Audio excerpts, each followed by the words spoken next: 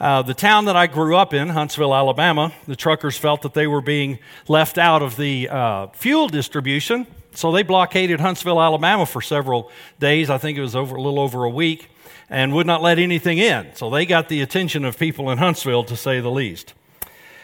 But the reality is that now we are facing something that threatens not our comfort, but our mortality. And this is something that has not happened in decades. From the 20s to about the 60s, we had polio. We had that concern. We had, in the Great Depression, we had poverty and natural disasters like the Dust Bowl, starvation that threatened people. But the last real catastrophe, disaster, epidemic that we had similar to this was over 100 years ago with the Spanish flu, 1918. Killed 50 million people worldwide, 675,000 in the United States. That would be the equivalent of 1.2 million today in the United States alone. So that was a pretty major situation that caused people to turn to God. My great-grandfather got saved as a result of that flu, came to the Lord as a result of that flu. And so we find ourselves in a place where in just a few days we could find ourselves at the judgment seat of Christ, at the last great encounter. And so we're finding a need to make sure that we're grounded properly. And friends, if there's anything that's important in a situation like this, is that we know that Jesus Christ is our Savior. He is all that matters. Jesus is Savior because He's the only way to the Father. And if you've not accepted Jesus as your Savior, I'm going to encourage you to do that. We're going to be talking about that in this sermon. And if you'd like to have more information, contact us. We'd love to talk with you about how you can become a Christian. But today, we're going to be in Acts chapter 17. I want to encourage you to turn there.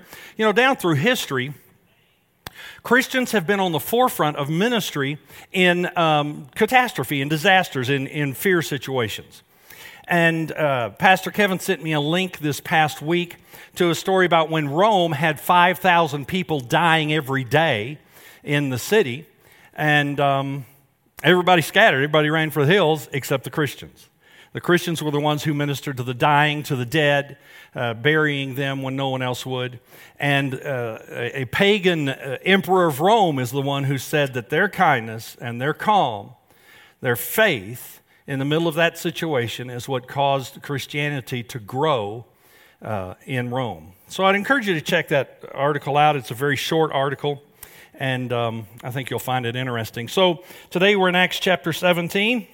Looking there in verse 1, it says, "Now when they had passed through Amphipolis and Apollonia, they came to Thessalonica, where there was a synagogue of the Jews." Immediately, we see another of the we-they passages of Acts, those passages which reveal where the writer is in relation to the events recorded by the pronouns that he used. We talked a little bit about that last week. We assume, logically, we feel that Luke is the author of Acts. And when he was with Paul in his travels, he talked in terms of the first person plural we. When he was not with Paul, which there were a few of those times on these 3 missionary journeys, this is his second, he used the third person plural of they. And so as you're reading the book of Acts, I encourage you to look for those pronouns and see which ones you find. And as we looked on our map last week, let's look on our map again. We're going to have that up there. We see that they had sailed across the Aegean Sea. There it is. Sailed across the Aegean Sea. They had ministered in Philippi. Paul established a church there, later wrote a book to that church by the name of, Philippians. That's right. He went from there through Amphipolis, is what we're told, and then Apollonia. You see those to just a little bit southwest of Philippi, and then due west and just a touch north is the town of Thessalonica, which has always been a major city in Macedonia. It was a co-capital of Macedonia. It's still a very important city. They have over 1 million people there today. And so when Paul went there, he found a synagogue, and look there in verse 2. Paul went in, as was his custom. This is what he did. He went to the synagogue first.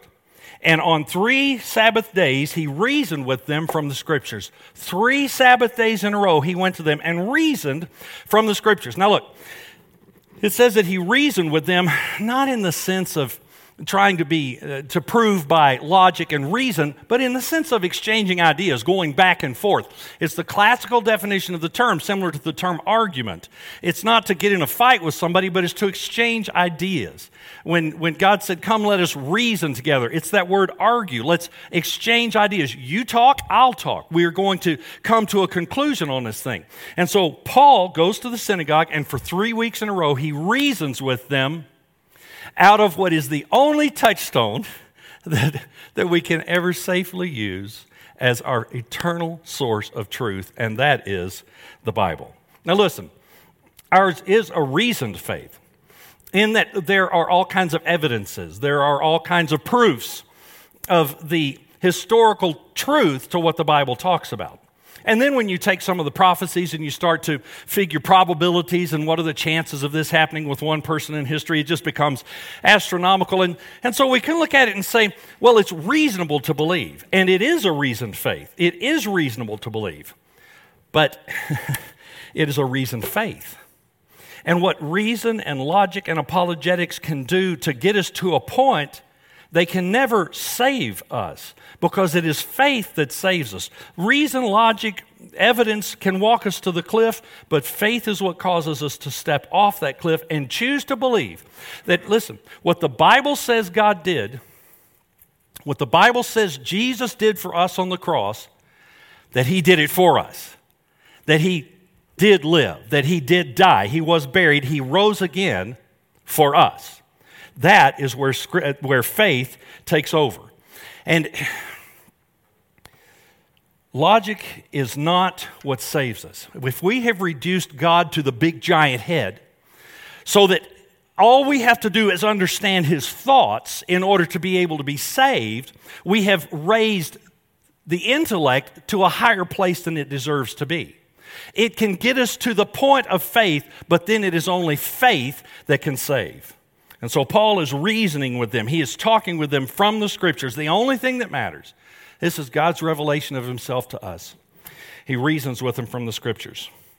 And look at what it says there in verse 3. This is all that he talked about. Explaining and proving that it was necessary for the Christ, the Messiah, to suffer and to rise from the dead, and saying, this Jesus whom I proclaim to you, He is the Christ. It is absolutely necessary. Listen, this is the gospel. This is it. Jesus lived, He died for us.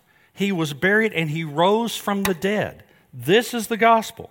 And what He's telling the Jews is what we had thought for a couple of thousand years here is we thought Messiah is going to show up to save us from, in their current situation, from the Roman Empire. He's going to rescue us and help us establish a kingdom. And what Paul is saying is, He's not here. He didn't come to rescue us from the Romans. He came to rescue us from us. He is Messiah of us, to rescue us from the flesh that just has destroyed us. And the appeal that he made to the truth of his message was that the Scriptures declared it was necessary, it was absolutely necessary for the Christ to suffer. How can the king suffer? And the Jews, it's understandable that they would come to this conclusion thinking about Messiah, that how can Messiah suffer? No, He's going to rule. But Paul is using Scripture. Wouldn't that have been a fascinating Bible study? Paul is using Scripture to show them, no, Messiah had to suffer. He was despised. He was rejected by men. He was despised. We esteemed Him not, is what it says in Isaiah 53. We esteemed Him stricken. We thought He was smitten by God and afflicted. Isaiah 53:5, He was pierced for our transgressions. He was crushed for our iniquity. So it was absolutely necessary for Messiah to suffer. That's what we find in the Old Testament. But it also tells us He's going to die. Suffering's one thing, dying's another thing. Isaiah 53:9, and they made His grave with the wicked and with the rich man in his death. So the Bible, what Paul is doing with the Jews is explaining to them, he's reasoning with them, look, this is just what it says. How can we get around this?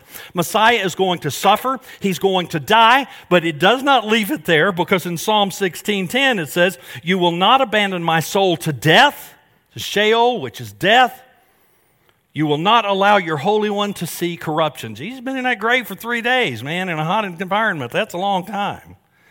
But the Bible says, the Old Testament, and what Paul is showing them, the Old Testament's telling us, he's going to protect that body, and he's going to raise Messiah from the dead. Now, when Paul, Silas are teaching this, here's the effect that it has. Look there in verse 4, Acts 17:4.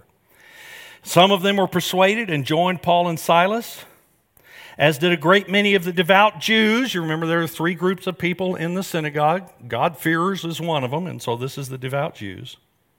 And not a few of the leading women.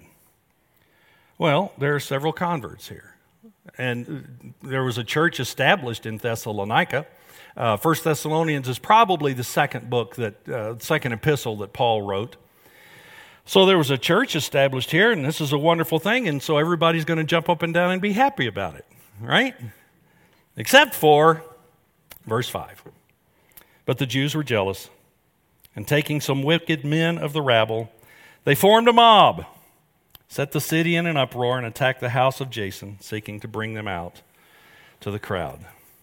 And here is that green-eyed monster again. You know, it's interesting that Jesus said, I'm surprised that you're asking this question, not knowing the scriptures that you teach. And here we have a group of religious leaders who have been teaching what we call the Old Testament, the scriptures, for hundreds of years, that has said Messiah is going to suffer, die, be raised from the dead. And now when Paul comes in, shows this to them, irrevocably, unequivocally, they get angry because, why? Because they were jealous at how many people were being taken away from them. Friends, they were not nearly as interested in the truth as they were in control. And losing control was something that was too high of a price for them to pay. So they go to the house of Jason, which is where Paul apparently had been staying, and so they go banging on the door of the manager of the Motel 6 in town and asking, why did you rent your conference room out to these Christians? They're doing nothing but causing trouble. And when they couldn't find Paul, they grabbed the manager of the Motel 6 and they drug him in front of the city council. And here's the accusation. Here's the best they could come up with. Acts 17:6. These men who have turned the world upside down have come here also. Well, wouldn't that be a great thing? Wouldn't that be a great accusation to have leveled against you? Wouldn't that be a wonderful truth to have? So in verse 10, the brothers immediately sent Paul and Silas away by night to Berea. And when they arrived, what did they do? Go into hiding? No, they didn't get the next Airbnb. They went into the Jewish synagogue. They just kept going, man. They're not going to stop. And I just love that Paul is not going to be deterred. He got knocked down, but he got up again. You're never going to keep him down. He got knocked down. He got up again. For those of you who get that, you're welcome. He went back to doing what he was called to do because he knew this is the only thing that's going to change lives. He knew what he was called to do. He was determined he was going to do it. And he just went back to work. He went to the next town. Where's the synagogue? He preached the same gospel to them. He reasoned with them again. And what were the results? They were a lot a bit different in Berea than they had been in Thessalonica. Look there in verse 11. Now these Jews, the ones over in Berea, were more noble than those in Thessalonica. And here's why. They received the word with all eagerness, examining the scriptures daily to see if these things were so. What these Bereans did was they took what they were being told. They went home Sabbath afternoon. They looked it up in their copy of the scripture that they had gotten from the Gideons. Maybe not. They examined the scripture themselves to see if what Paul is teaching is in line with what the Bible has to say. And friends, this is what Acts calls a point of nobility, of value, of virtue, of nobility. They are going to examine this sermon in light of what we already know to be true about God's word. And here's the result, verse 12. Many of them therefore believed, with not a few Greek women of high standing, as well as men. They eagerly received the understanding of the word they had been reading for years. And friends, their belief is not based on strictly what Paul had to say. Now, Paul came in and taught them, but their belief, no matter how compelling he might have been, their belief was based in the therefore of verse 12. And that therefore is pointing back to the fact that in verse 11, they received the word with all eagerness, examining the scriptures daily to see if these things were so. That's the source. That's the foundation. That's what caused these people to believe. They examined the scriptures to see if these things were so. Therefore, they believed. And friends, it's always going to be in the Bible. We cannot encourage you enough. Read your Bible. Find out. Open your Bible. Find out if what we're saying is true. Because if it's true, it is eternal truth, and it will change your life. It's the therefore of God's word that caused them to believe. And it changed their lives. Now, we have very different responses from Thessalonica to Berea. And you're going to have those same responses today. There are going to be some who don't want to have anything to do with it. They don't want to hear it. They're going to be afraid of what it's going to cost them. And they're going to argue and cause difficulty. But friends, there will also be those who are going to be eager to hear the word of God. And so we take it to them. We just deliver it to them.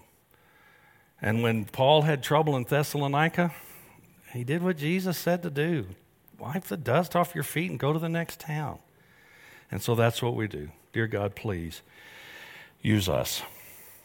And the interesting thing is that the Bereans were very similar to those people. You remember the woman at the well in John chapter 4? She went out and she visited with Jesus, and he told her everything she'd done. And then she goes running in town to tell everybody in town, this guy has told me everything I've ever done. And so you got to meet this guy. So they go out there. Jesus talks with them.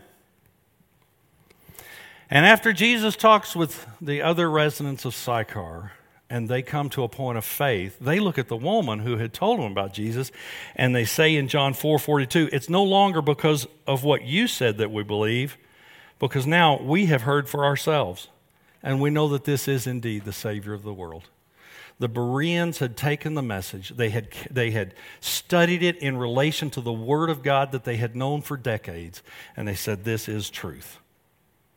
Now, these guys up in Thessalonica, they're going to be people who oppose, and there are going to be a lot of different reasons. But in our chapter for today, the reason the folks in Thessalonica opposed was because of fear. Now, that's what it says. They were jealous and fearful.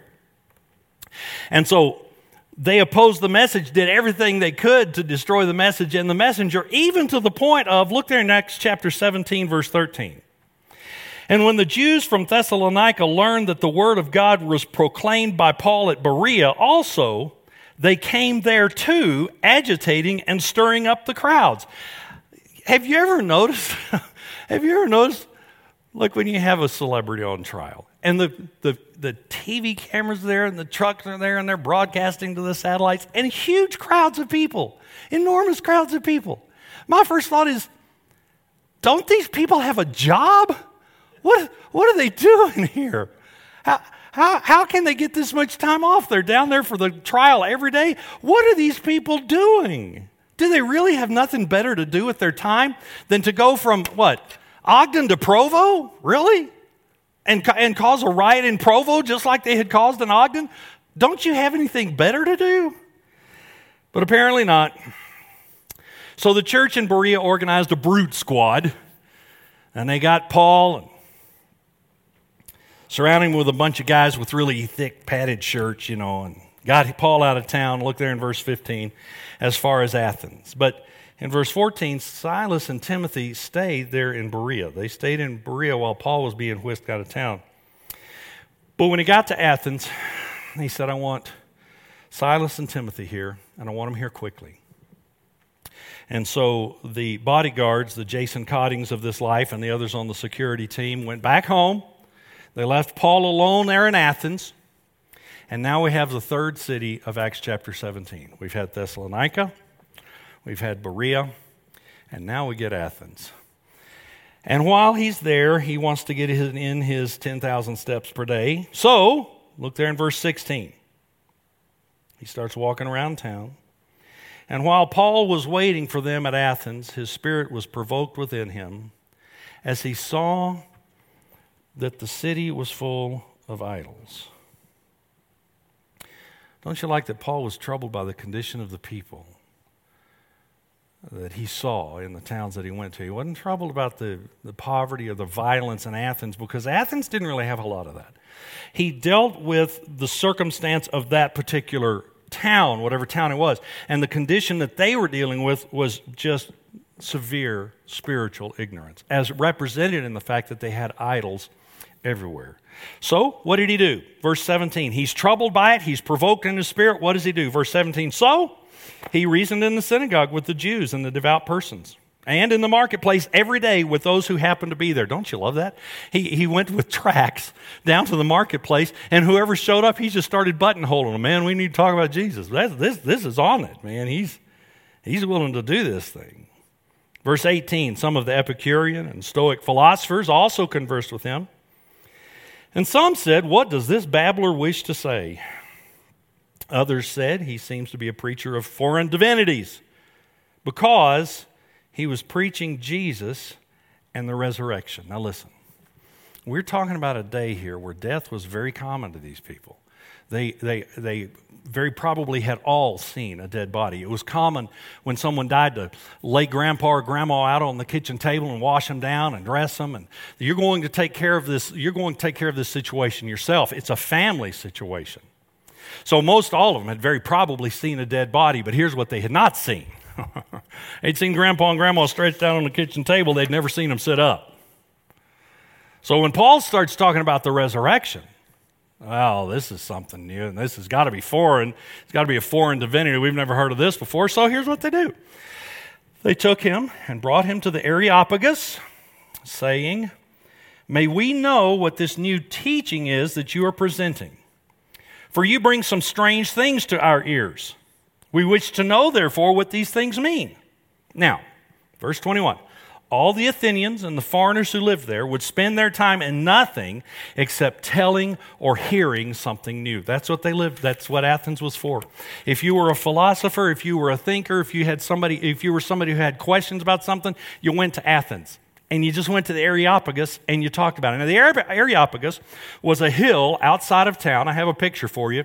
It was a hill outside of town, on the top of which was a meeting place where they got together to discuss whatever philosophy they wanted to deal with for the day. This is a picture that when our son Andrew and his wife Natalie were gallivanting around Europe several years ago, they went to Athens. And she sat on top of the Areopagus and took that picture and sent that to me from her phone. Wasn't that nice? She knows I love this passage. And she's holding her Bible, Acts 17, and then looking down the hill at the city of Athens. It was just a hill there, at the top of which everybody got together to discuss whatever the newest, latest craze was. Telling or hearing something new, and they hear resurrection of the dead. Well, that sounds new. So, in Acts 17, 22 through 31, we have another of Paul's 10 sermons in the book of Acts, where he addresses those at the Areopagus concerning Christ. Now look, here's what he does. He finds a point of commonality. He has walked around town, and he wants to witness to these people, but how are we going to do that? He finds a point of commonality with them. So here's what he does in verse 22. Men of Athens, stands up and talks to them. I perceive that in every way you are very religious. For as I passed along and observed the objects of your worship, I found also an altar with this inscription, to the unknown God. What therefore you worship as unknown, I proclaim to you. I'm going to tell you what this is. He took a commonality. He took some point that they could have in common, not in agreement, but in common, so that he could begin a conversation with them. He identified a value that they held, which he could appeal to as a point of common interest. I perceive you're very religious, and this is proven by the fact that you have an altar even to the unknown God. And instead of coming into town and telling them how they were wrong, how everything they've ever believed is wrong, how everything they've ever been taught was wrong, how they are wrong, their parents are wrong, and possibly generations prior have all been wrong, instead of coming into town and arguing with them, he found a point of commonality. Not necessarily agreement, but at least something they had in common around which they could communicate. And so he latched onto that and said, what therefore you worship as unknown, this I proclaim to you. Now, how many converts, how well does it work for you being belligerent when you try to witness to someone? How many hugs do you get at the end of an argument? How well does putting the stupid and the ignorant in their place work for you? I like what Vance Havner said. He said, you never win a convert at the end of an argument. And friends, we can never argue them into the faith. We can never humiliate them into the faith. We can never intimidate them into the faith. Because listen, whatever you do to get them there, somebody else can do better than you to get them out of there. But if their decision to follow Christ is based on faith, that is a gift of God, we can't even brag about that one. It is a gift from God. Then it is His work that has been done in them, and no one will be able to take that away from them. If their relationship with the Father is based in faith, that is a gift that has been given. Faith is outside of us. It comes to us. Romans 10:17 says, faith comes to us. It comes. And it comes how? By the Word of God. It doesn't come by arguing. It doesn't come by logic. It doesn't come by proving someone wrong. It comes by faith in the Word of God. So when we send people to the Word of God, we are saying, Holy Spirit, please minister to these people in terms that they will understand. And you will never argue someone out of what they want to believe. You know, a man convinced against his will is of the same opinion still, is how the old saying goes. We're told to contend for the faith. We're told to reason for the faith. We're told to argue for the faith in the classical sense of the exchange of ideas. But friends, the changing of the human heart is the work of the Holy Spirit. And there is nothing that we can do to force someone into that. Listen, the Gadarene maniac, I love that story.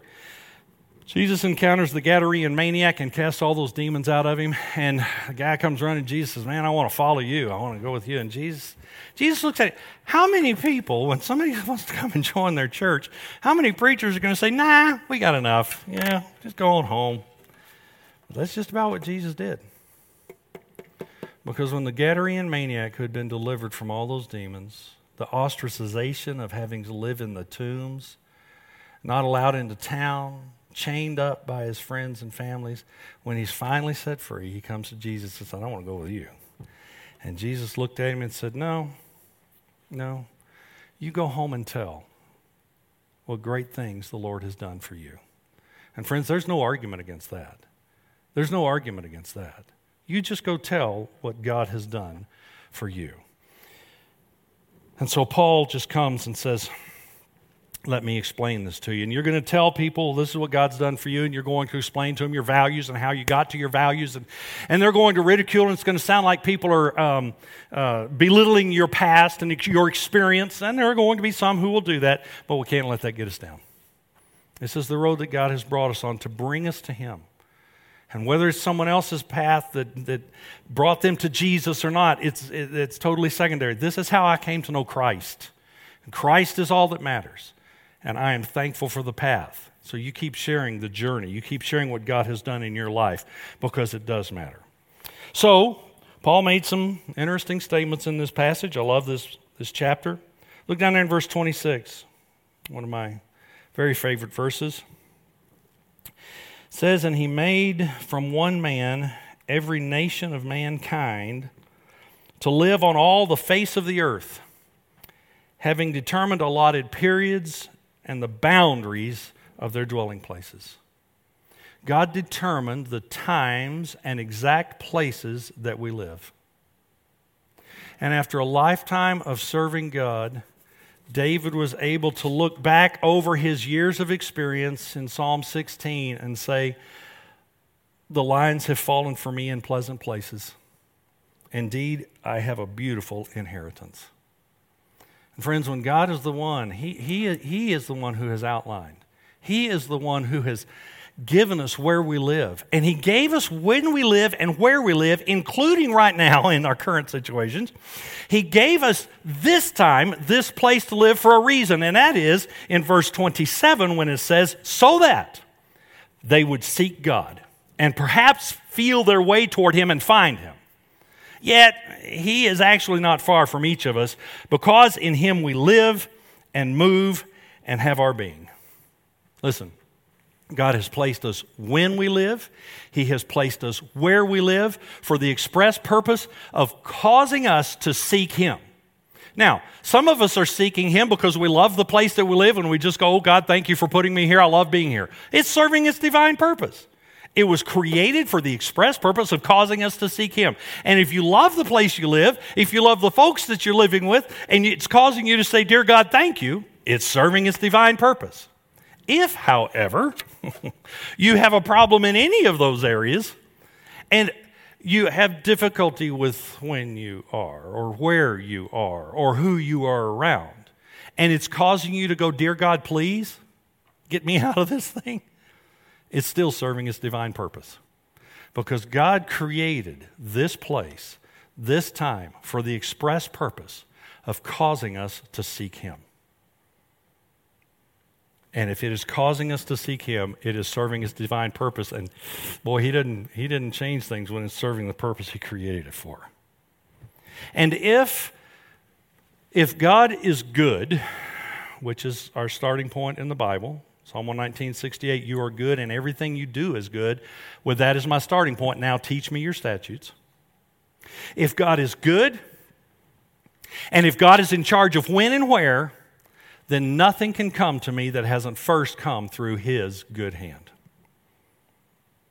So, His promise is, you'll find me. And then He gives us that promise in the Scriptures that Paul refers to, Jeremiah 29. You will seek me and find me when you seek me with all your heart. But then he changes the focus just a little bit. You will seek me, but then in verse 14 he says, I will be found by you. I will make certain that I am found by you. It's the grandparent who's playing hide and seek with the grandkid and doesn't want to be in the closet all day, so they leave their toes sticking out the door, right? God is going to make certain that we find Him. And really, we're not far from Him, because in Him we live and move and have our being. So we can sit back and just beg God, oh God, I want better, I want better, I want better. Give me better than what I have. And He's going, I've already given you best. Now, if the place that you are is not the final place that He has for you to serve, that's okay. He's going to provide for that. But friends, in the meantime, we serve Him well. We follow Him well, because the place that He has for us is by His divine, intentional provision. So, look there in verse 30. He continues, talking with these folks in Athens. The times of ignorance God overlooked, but now He commands people everywhere to repent. In Romans 2:4, it describes God as His kindness, His forbearance, His patience. You remember when Jonah got mad at God because he'd gone to Nineveh and he wanted to watch the fireworks show, Nineveh get destroyed, and then God decided to forgive them, and that irritated Jonah. Here's the worst thing Jonah could say about God. I knew you're a gracious God. You're merciful, you're slow to anger, you're abounding in steadfast love and relenting in disaster. I knew that about you. And that's the worst he's got. Boy, that's not bad if that's the worst you got. But friends, as we look at the kindness, the forbearance, the patience, the grace, the mercy, the steadfast love, the eagerness to relent from disaster, because of all those, He overlooked foolishness. But now He issues a command. And the command is, all people everywhere are to repent. This is the command for now. What God did in grace and overlooking for generations and centuries, now He's issued a command. It's time to repent. And friends, in 1 John 3:23, it says, this is His commandment. This is His commandment, that we believe in the name of His Son, Jesus Christ. And there's a reason for it. Because, verse 31, Acts 17:31, because He has fixed a day on which He will judge the world in righteousness by a man whom He has appointed. There's a day coming. And like I said earlier, situations like what we're facing today kind of bring that home to us, our own mortality. We don't have a guarantee here. And the day is coming when we are going to be judged. in righteousness by the one who he has appointed. And here's how we know that. He continues in verse 31. And of this he has given us assurance to all by raising him, here it is, from the dead. And with that, a lot of these guys standing on the Areopagus go, I'm out. You lost me on that one. I'm done. But no, this is the gospel. Look there in verse 32. When they heard of the resurrection of the dead, some mocked, but others said, we'll hear you again about this. We'll talk about this a little bit more. And there were some who believed. One of the members of the council of the Areopagus got saved. We had a woman who got saved. Her name was Damaris. That means heifer. Wonder about the parents' choice of that name there, but anyway. The resurrection was nonsense to these people because they were very familiar with death. But even in that, some folks got saved. And here's some interesting things that I see about Athens. I got 5 things that I find of interest. First off, he went to the synagogue. He did go to the synagogue. He just did what he always did. Went to the synagogue, and in addition to that, in the marketplace every day, he talked with those who happened to be there. He was intentional about his witnessing. He was very intentional about it. Wouldn't that have been fascinating to be able to see that? Secondly, he engaged the culture. He engaged the philosophy of the day. Because in verse 18 it says some of the Epicurean and Stoic philosophers also conversed with him. He talked with the philosophy and culture that he found himself in. He didn't talk about what was going on in Rome and Athens. He talked about Athens in Athens. Third thing I find of interest, he never quoted Scripture in Athens. Never referred to the name of Jesus in Athens. And he never left a church in Athens. I think that's interesting. Because in Acts 18, which is where we're going to be next week, he goes to Corinth. And when he got there, it's kind of like he might have learned a lesson here, because he looks at him in Corinth in 1 Corinthians 1:20. Where's the one who is wise? Where does he just come from? He's come from the intellectual center of the universe, the Greek philosophical center of the world, Athens. And he says, where is the one who is wise? Where's the scribe? Where's the debater of this age? Where's he just come from? And he says, has not God made foolish the wisdom of the world? 1 Corinthians 1:23, we preach Christ crucified. Listen to what it is. It's a stumbling block to the Jews, and it's folly to the Gentiles. He's just come from where they said that's a bunch of nonsense. When we see how these cities fit together, when we see how this journey takes place, we get this a lot more now. Now we see what he's referring to. And then finally in 1 Corinthians 1:26, he looks at him and says, I want you to consider your calling, brothers, because not many of you were wise according to worldly standards. Not many were powerful. Not many were of noble birth. Where does he just come from? And so the reasoning and the logic and the discussion that he had in Athens, I look at this and go, I wonder if he's looking at that and saying, man, it didn't work that well. I'm going to learn a lesson here so that when he goes to Corinth in chapter 18, he can write them later in 1 Corinthians 2 and say, when I came to you, brothers, I did not come proclaiming to you the testimony of God with lofty speech or with wisdom. For I decided to know nothing among you except Jesus Christ and him crucified. I was with you in weakness. I was with you in fear and much trembling. And my speech and my message were not in plausible words of wisdom, but they were in the demonstration of the Spirit and of power, so that, here it is, your faith, this is what we've talked about already in this sermon, so that your faith will not rest in the wisdom of men, but in the power of God. And guys, if we can logic them into it, someone else can logic them out of it. Until there is an experience through faith, the gift that is given, that changes them by the power of God, all we're doing is talking. But Paul said, I've learned my lesson. And I'm going to come with nothing but Christ and him crucified. I'm going to share that one message. And friends, listen, it is the power of God at work in our lives. It is the power of God to change lives, which is the greatest witness to those around us. And so we can sit back and say, okay, good. Well, I'm just going to let my life witness and I'm not going to say any words. And that's not what we're saying. That's not what we're saying at all. That's nonsense.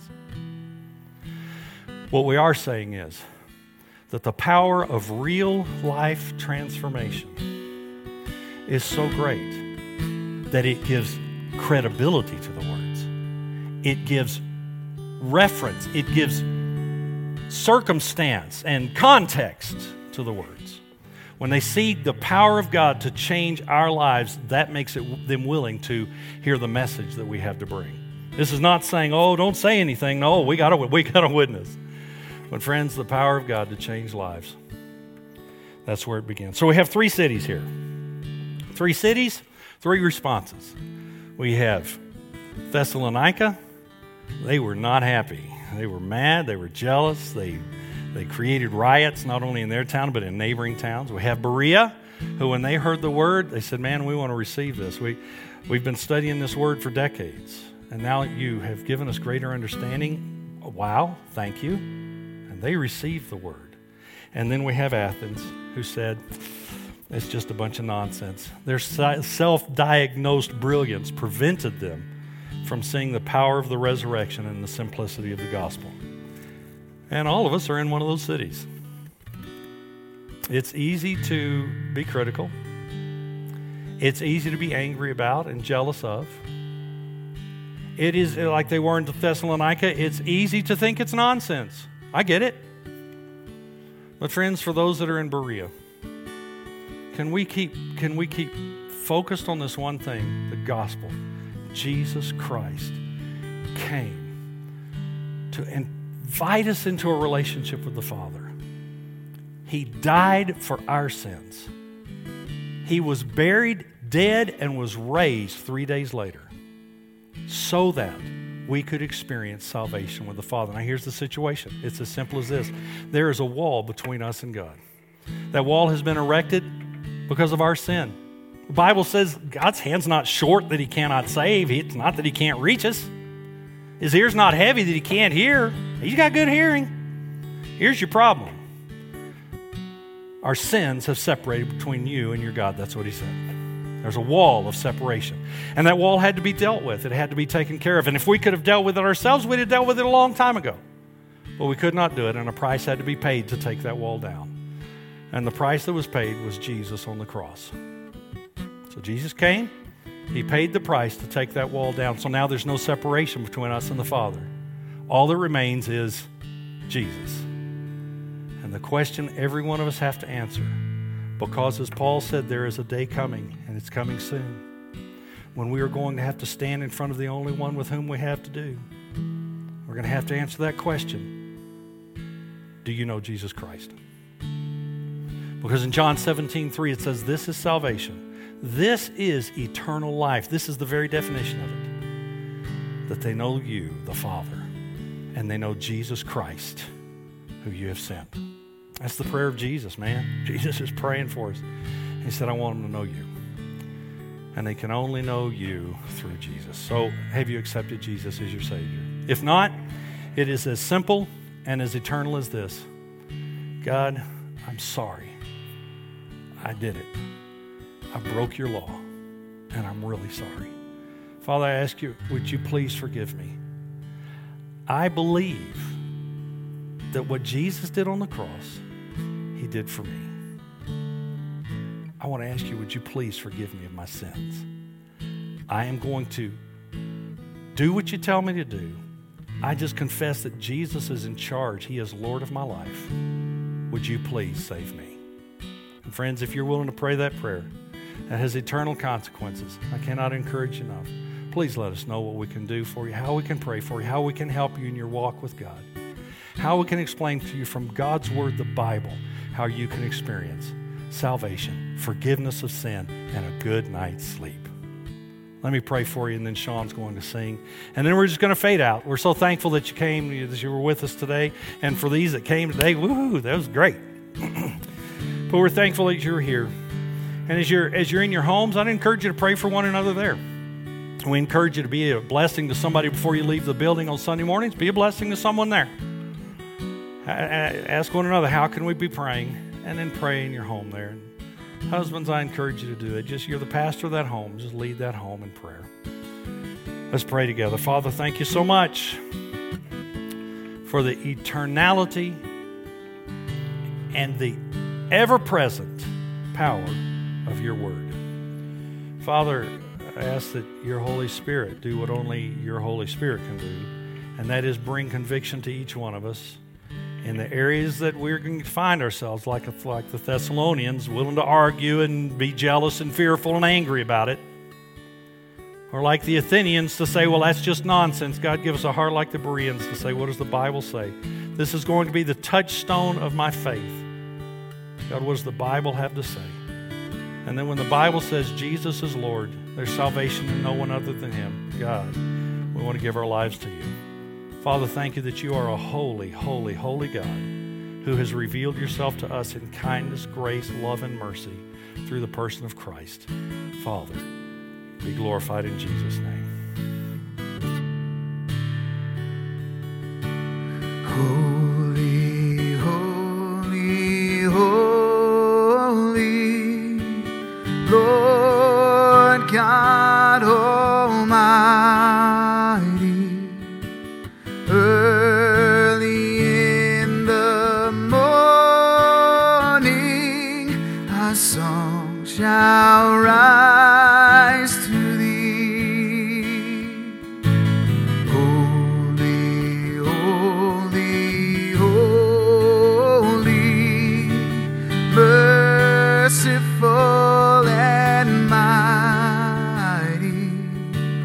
God in three persons, blessed Trinity.